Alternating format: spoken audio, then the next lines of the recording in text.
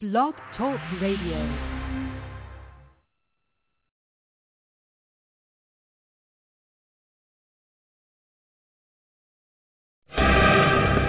In 1992, the Food and Drug Administration decided that genetically modified organisms were the functional equivalent of conventional foods.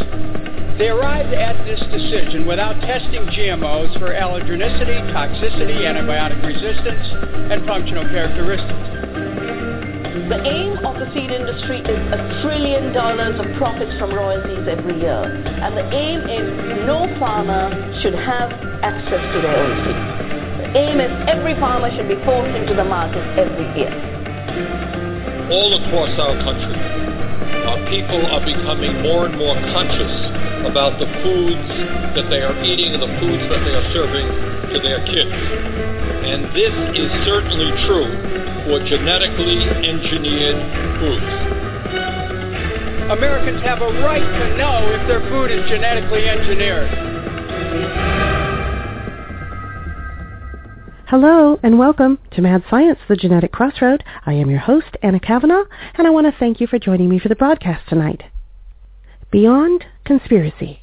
Boy, there are numerous theories passed around out there about the allegedly sinister objectives of the corporate biotech machine, so much so that it's difficult to know what to really believe. Are there wealthy organizations using biotechnology for a more sinister agenda? Is the public being manipulated and kept from the truth? Some activists and conspiracy theorists are making frightening claims, but we must go beyond the conspiracy theory to find out what's really going on. The biotech industry and their GMOs have undergone so much scrutiny over the years and have been the subject of several conspiracy theories. Theories claiming there is much more going on behind the scenes than any of us could ever realize.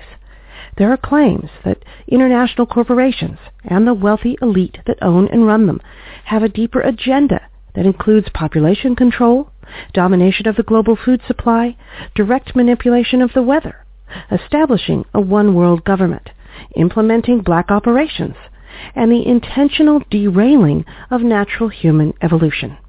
But how much of this is mere propaganda for the sake of stirring up fear and excitement, or to funnel support and money toward extremist activist groups? In this day and age, word travels so quickly, and so certain claims made by a very small handful of people can propagate instantaneously throughout the World Wide Web. But at the same time, how much of the bits and pieces floating around actually do have basis in truth? And if they are true, what are the implications of these things? This is the disturbing subject we'll be talking about tonight, and how exactly real it may be. How much are we being influenced without our knowledge? What changes may be coming, and how soon will they arrive? What has been going on already, right underneath our noses? Do the conspiracy theories surrounding the food industry, and specifically those associated with GMOs, hold water? Let's begin with something called the Codex Alimentarius.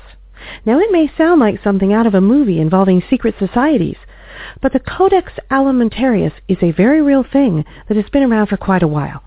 It's basically managed by the Food and Agriculture Organization, which is an arm of the United Nations, and is an international set of standards, guidelines, and recommendations that relate to food production and safety. This seems harmless enough, but because these standards have such a far-reaching influence on food trading worldwide, it is fraught with opportunities for corruption. Because of this, Codex Alimentarius has been viewed suspiciously as a tool for big business to price-fix markets around the world. They say that the UN gives special priority and privilege to large companies as they operate internationally. Now, although these claims have been downplayed by the UN, it is actually known beyond a doubt that the Codex Alimentarius Commission is heavily influenced by these powerful industries, which includes food, biotech, and pharmaceuticals. There are several documented cases where smaller countries with less voting power are forced to concede to the wishes of powerhouse countries such as the U.S. and Great Britain, who have their own agenda.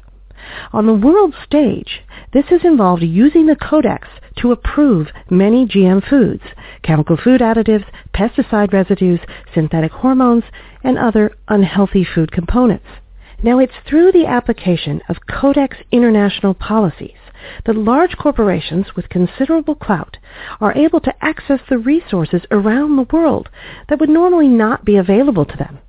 They use this to set up agricultural systems that force small farmers to become dependent on them. Since the economies of many smaller countries are based on the production from these farmers, entire countries fall victim to this cycle of dependence as well, all under the guise of agribusiness companies wanting to help. And one example of this was the devastating 2010 earthquake in Haiti. Chemical agribusiness giant Monsanto used the misfortune and devastation to this country as an opportunity to donate several tons of their GM seeds, chemical fertilizers, and pesticides to farmers. Monsanto is internationally known for aggressively pushing its GMO seeds and requiring farmers to sign technology agreements for farming seeds.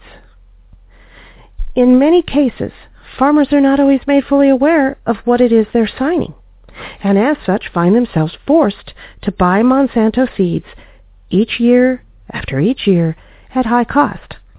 In the case of the Haitian farmers, they were able to recognize the trap being set and unanimously rejected the Monsanto gift by burning the supplies.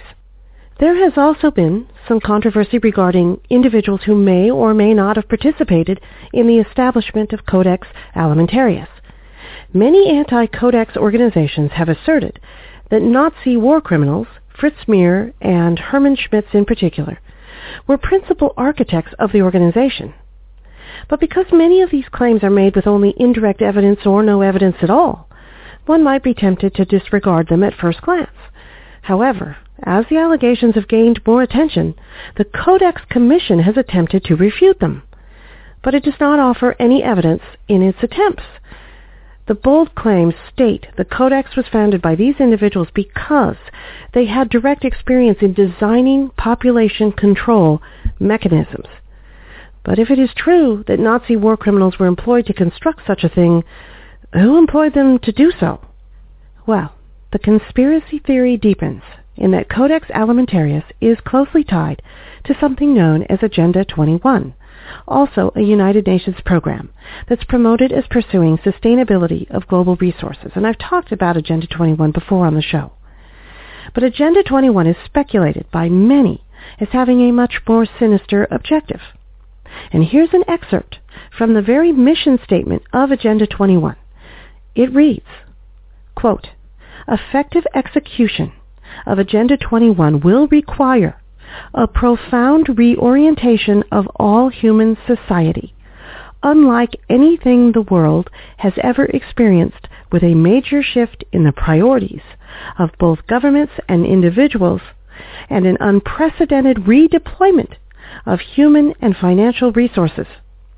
This shift will demand that a concern for the environmental consequences of every human action be integrated into individual and collective decision-making at every level." Whoa. Rewind. Listen to that again. That is a direct quote from the Agenda 21 mission statement.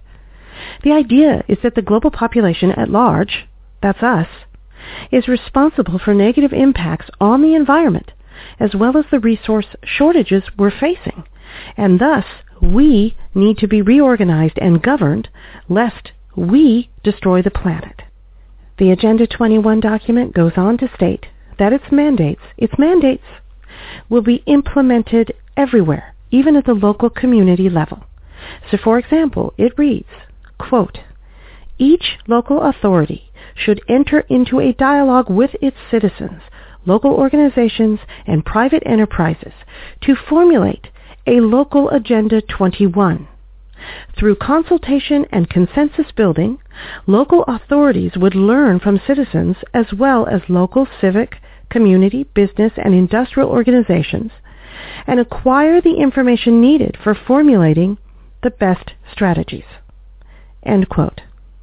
What this says is that by studying and gaining information at the local level, those managing the Agenda 21 policies will decide for the rest of us on how best to proceed. Just think about that.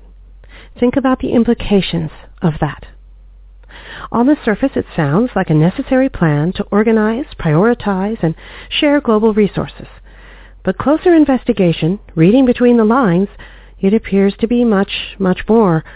Assumptions are made that the general population is to blame for the looming shortage crisis we are about to face. However, statistics show that in fact the smallest percent of the global population, made up of the most wealthy nations, companies, and individuals, are actually responsible for the most energy usage and having the greatest negative impacts on the environment. Yet this same group is the most active and interested in establishing the mandates spelled out in Agenda 21, where the general population at large, again, that's us, is held accountable and not themselves. Agenda 21 reads like a business plan where the majority is viewed as a wasteful liability that must be contained, controlled, and handled. And that, my friends, is indeed frightening. The conspiracy theorists claim that a large part in carrying out the mandates of Agenda 21 involves the forced implementation of genetically modified crops on a large scale. As unbelievable as it sounds, there is truth to these claims. Agenda 21 does strongly advocate the use of biotechnology as an integral and necessary part of its objectives. This is spelled out in the actual document, where more than an entire chapter is devoted to the subject.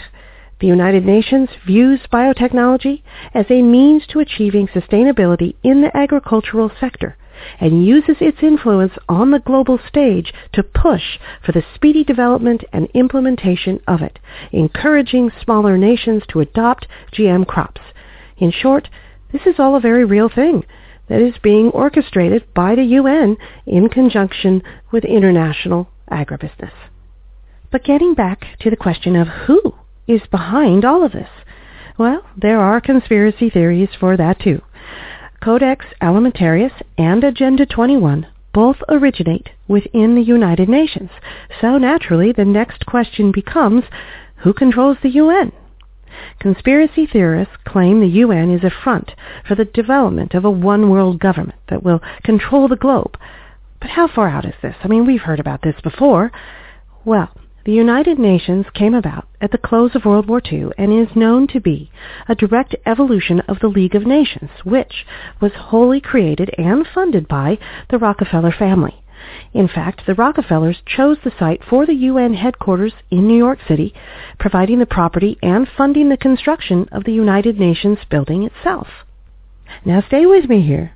The Rockefellers built their empire by monopolizing the oil industry in the early 20th century, and their wealth became so great it impacted the entire economy of the United States and beyond.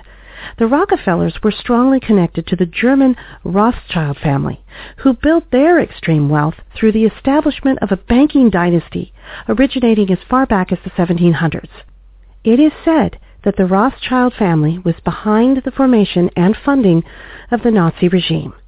The theory goes that these two families formed an alliance having the common objective of controlling all global resources and populations, spawning the idea of a one-world government. They are also known to support the practice of eugenics, the filtering out of those deemed to be genetically subordinate. The chilling fact is these ideologies can be verified through public statements and actions made by these families throughout the years. One of the most disturbing and poignant examples was the Holocaust, where millions were killed based on eugenic principles. But the more insidious form of eugenics can be found through biotechnology and the implementation of GM foods. So where does this come from? Well, we are told the United Nations is an international organization that aims to facilitate international cooperation through social progress, economic development, international security, and international law. They promote themselves and are outwardly promoted by others as being a reputable body that deals with peace, security, development, human rights, and humanitarian affairs. This image is consistently broadcast in the mainstream media through networks like CNN. But these networks are collectively owned by companies such as Time Warner and J.P. Morgan Chase Bank, who have direct ties to the Rockefeller family. So the United Nations image that is projected to the public is not necessarily giving the full picture. If these claims are true, then the United Nations is actually built on principles that are not in the best interest of mankind, and it follows that any program within it claiming to be humanitarian should be looked at very carefully. Nonetheless, it is difficult to argue against these UN programs or the current slogans and advertisements put out by the chemical biotech industry because they have been craftily worded and promoted in such a way that to disagree makes one appear as anti-technology, anti-progress, or impeding virtuous humanitarian efforts. They are instilling in the public domain that genetically engineered agriculture is not only a good thing, but a vitally necessary thing that must replace existing methods in order for us to survive as a species. Another claim by pro-GMO groups is that erratic weather patterns make for unpredictable growing conditions, and many regions are experiencing more drought while others are experiencing much more rain. The end result, they say, is lower yielding crops unless GM seeds are adopted. And here again is where the conspiracy theory deepens even further and becomes more disturbing when we begin to talk about speculations that drastic changes in weather patterns may be intentionally instigated by the powerful corporations themselves, controlling the weather to force dependence on their GM seeds. As ridiculous as this theory sounds, it may not be so far-fetched. Control of the weather is not a new idea, but one that was first seriously attempted in the 1950s. Since then, experiments have been carried out, mostly for military purposes, that have investigated ways to bust up clouds to prevent rain and to seed clouds with chemicals to induce rain. There is speculation that powerful governments like the U.S. have been engaging in weather manipulation for years now through a technology called HAARP, which focuses high-energy electromagnetic waves at regions in the atmosphere, more to induce global changes than regional. The fact that weather manipulation has been experimented with for decades should point to the very real possibility that corporations with enough financial power and governmental connections could feasibly do this for their own purposes. Which takes us a step further. Recently, the biotech agribusiness giant, Monsanto, purchased Climate Corporation, the premier weather data company in the world. Although Monsanto insists it is only interested in monitoring the weather to give farmers an advantage in planting and harvesting crops, could there be more to it? There is no doubt that Monsanto has profound connections within the U.S. government and has the financial clout to pursue any business venture. But with the surprising billion-dollar purchase of a weather data company, it has raised suspicions about whether there is more to this picture. It is known that agricultural soils are showing more chemical components such as aluminum, barium, boron, and arsenic, all known to be chemicals used in weather alteration. One of the primary new GM seeds currently being tested and produced by Monsanto are drought-resistant varieties. Is it a coincidence that several drought-stricken areas around the globe also have the same chemicals found in their soil that are used to induce drought conditions? Monsanto has not admitted to doing such a thing, but the facts point to a disturbing conclusion. Monsanto, in conjunction with the U.S. government, may be intentionally inducing drought conditions in certain regions to boost the sale and need for GM seeds. As incredible or impossible as that may sound for a corporation to do such a thing, we have to remember that Monsanto has already shown an incredibly frightening lack of restraint when it comes to tampering with natural processes. And it's not just Monsanto. They're not the only ones in the biotech business. But Monsanto has built an empire on the manipulation of genetic material to then place the stamp of ownership on it. They have engaged in the cover-up of toxic catastrophes where thousands of lives have been lost and damaged. And they continue to promote GM technology and the pesticides that go with them as completely safe, when it is scientifically known they are not. They have explicitly stated that their end goal is to control all food crops on the planet. Now, with the chemical evidence found in agricultural soil around the world, it appears they may be involved with weather manipulation as well. The words conspiracy or conspiracy theory have come to be associated with something negative that should be disregarded as crazy, overboard, dramatic, or just propaganda. However, time and time again, even though some of the details of a theory may not be correct, the overall underlying inference of such theories can be spot on, much to the chagrin of those trying to cover it up. Having said that, it is important to keep in mind that there is so much put out there that has no basis in truth. A rumor or conspiracy theory may be spun to distract from what is really going on. And that is why we should strive to educate ourselves as much as possible on the issues, weighing and comparing the factual information we know, some of which we discussed here in the show tonight, with the speculations being made. Somewhere in this study and examination, we can at least get beyond the conspiracy and to the truth, or at least much closer to it. One thing is certain. We now have a well-documented, factual history of the policies and practices used by the biotech industry. And by examining what we have learned from the past and comparing it to what we are witnessing in the present, we have a solid guide to where this frightening industry aims to take us into the future.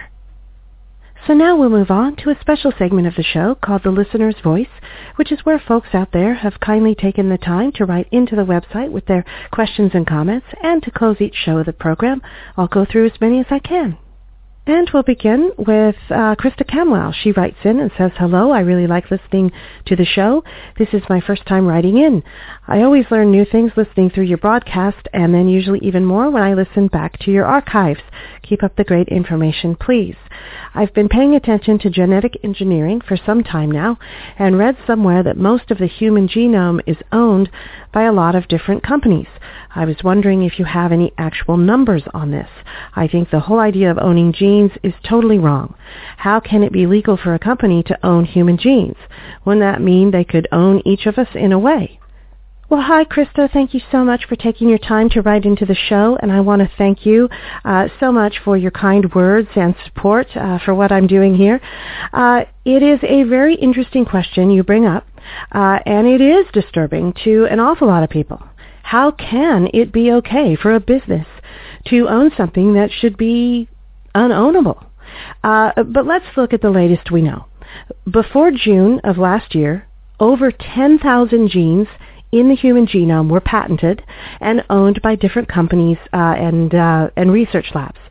One of the most prominent was a company called Myriad Genetics, who owned patents on 2 genes that determined whether or not a woman would develop breast cancer. Now, this company didn't create, change, or do anything else to the genes except look at them. But if anyone wanted to have a test for breast cancer done, they had to go through this company. So needless to say, they made a whole lot of money charging insurance companies because of this monopoly. However, last year, the Supreme Court ruled that human genes could no longer be patented. They reasoned that since it was created by nature, it was off limits to patents. Now, you might be wondering how this is any different from companies like Monsanto owning patents on plant genes. Well, the difference is that Monsanto introduces foreign genes into the genome of a plant that creates a new effect. So by a slim definition, this is ownable according to U.S. patent law. And this has been the crux of so many court battles so far. But the fact that the court ruled to outlaw the patenting of human genes should be considered a huge win. But meanwhile, there is still plenty of controversy concerning the rights of biotech companies over farmers and even the rights to own plant genes, introduced or otherwise. So we'll see where that goes. Thanks so much for writing into the show. And up next, we have a question from Alana Dunn. She writes in and says, "I don't know if you'll see this, but since spring is coming and I'm getting ready to plant my garden, do you have any suggestions for vegetable seeds? I've seen hybrid seeds as opposed to regular seeds, as opposed to open pollination seeds, and everything else. It seems so complicated to choose what's best these days. I just don't know enough about it all to know if hybrid is really a secret word for GMO or what I should go with. Can you help me out with this before I go planting? Thanks. Well, hi, Alana. Thanks so much for your question. Let me see if I can clarify it all a bit for you here. Yes, it is the season for gardens and fresh fruits and veggies. Here's what's available. There are heirloom seeds that have been passed down for generations, usually more than 50 years. And then there are hybrid seeds, and these are seeds generated from plants that have been crossbred. Non-hybrid or organic seeds are considered the most natural and purest form of seed anyone can find. You can save the seeds after each harvest and be assured they will grow the same every time. And the open pollinated seeds you mentioned are plants that are pollinated by insects, bees, birds, wind, and other natural ways. Of course, I'd avoid all GMO seeds when possible, which these are generally not available anyway to the individual gardener. But since the largest vegetable seed distributors are owned by Monsanto, I would really be observant to what the label says. I hope that helps. Have a great spring and summer. And up next, we have a question from AJ. AJ writes into the show and says, "Hi there, just a quick question for you. If you have time on your show, could you comment on GMO allergens? Do you happen to know if unknown allergens are made during the making of these GMO seedlings? Thank you very much." Well, hi, AJ. Thanks so much for writing into the show with your quick question, and let me try to give you the quick answer.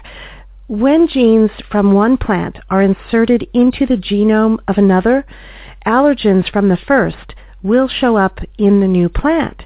But it's not always so simple, because anytime genes are put together in new combinations, during the process of creating GMOs, there will always be a potential for unknown and unexpected results. So in many cases, new unexpected allergens are formed, and there is really no good way, unfortunately, to anticipate these. And this means that once a GMO plant is made and put to market, there is still a chance that people will have allergic reactions to it. You would think that regulations on this might be more strict, but sadly, they aren't. Thanks so much for writing into the show. And with that, I've run out of time in this segment. If you would like your question or comment to be featured on the show, I would love to hear from you. Just pay a visit to the website at www.geneticcrossroadradio.com and follow the link to the listener's voice. Once there, just fill in the form and send me along your thoughts. I'll feature as many as I can during each broadcast. Your voice, it really does matter, and will help make a difference in both the future of our food and our human health. This show is a conversation, and that's where all change begins. So let's get talking. And I also want to just tell you about the Facebook page for the series. If you're enjoying the show and would like to participate in some more interactive communication, I would love for you to come and give a like and join in at www.facebook.com/Anna Kavanaugh Mad Science Genetic Crossroad. And you can also follow the show on Twitter at GMO Mad Science. And I'll hope to see you there. Thank you for listening to Mad Science, the Genetic Crossroad. Please join me every Tuesday for more on GMO. On next week's show, that's Tuesday, April 1st, we'll continue our conversation with an episode named From Double Helix to Double Standard. Since the industrialization of our food supply, corporations have continued to push the limits of minimizing costs to maximize profits. Although GMOs make up a large part of this, in recent years, there has been an ever-growing list of dangerous chemical additives to our food that are being approved by the FDA and USDA. Dangerous chemicals that are outlawed in most all other countries. Why then are U.S. consumers exposed to these toxic substances, and why are we not being told? It's time we talk about that, and I hope you'll join me for next week's broadcast. If we destroy nature, surely nature will destroy us. For while we may hold dominion over nature, we do not possess its wisdom. Until next time, be well, be healthy, and be informed.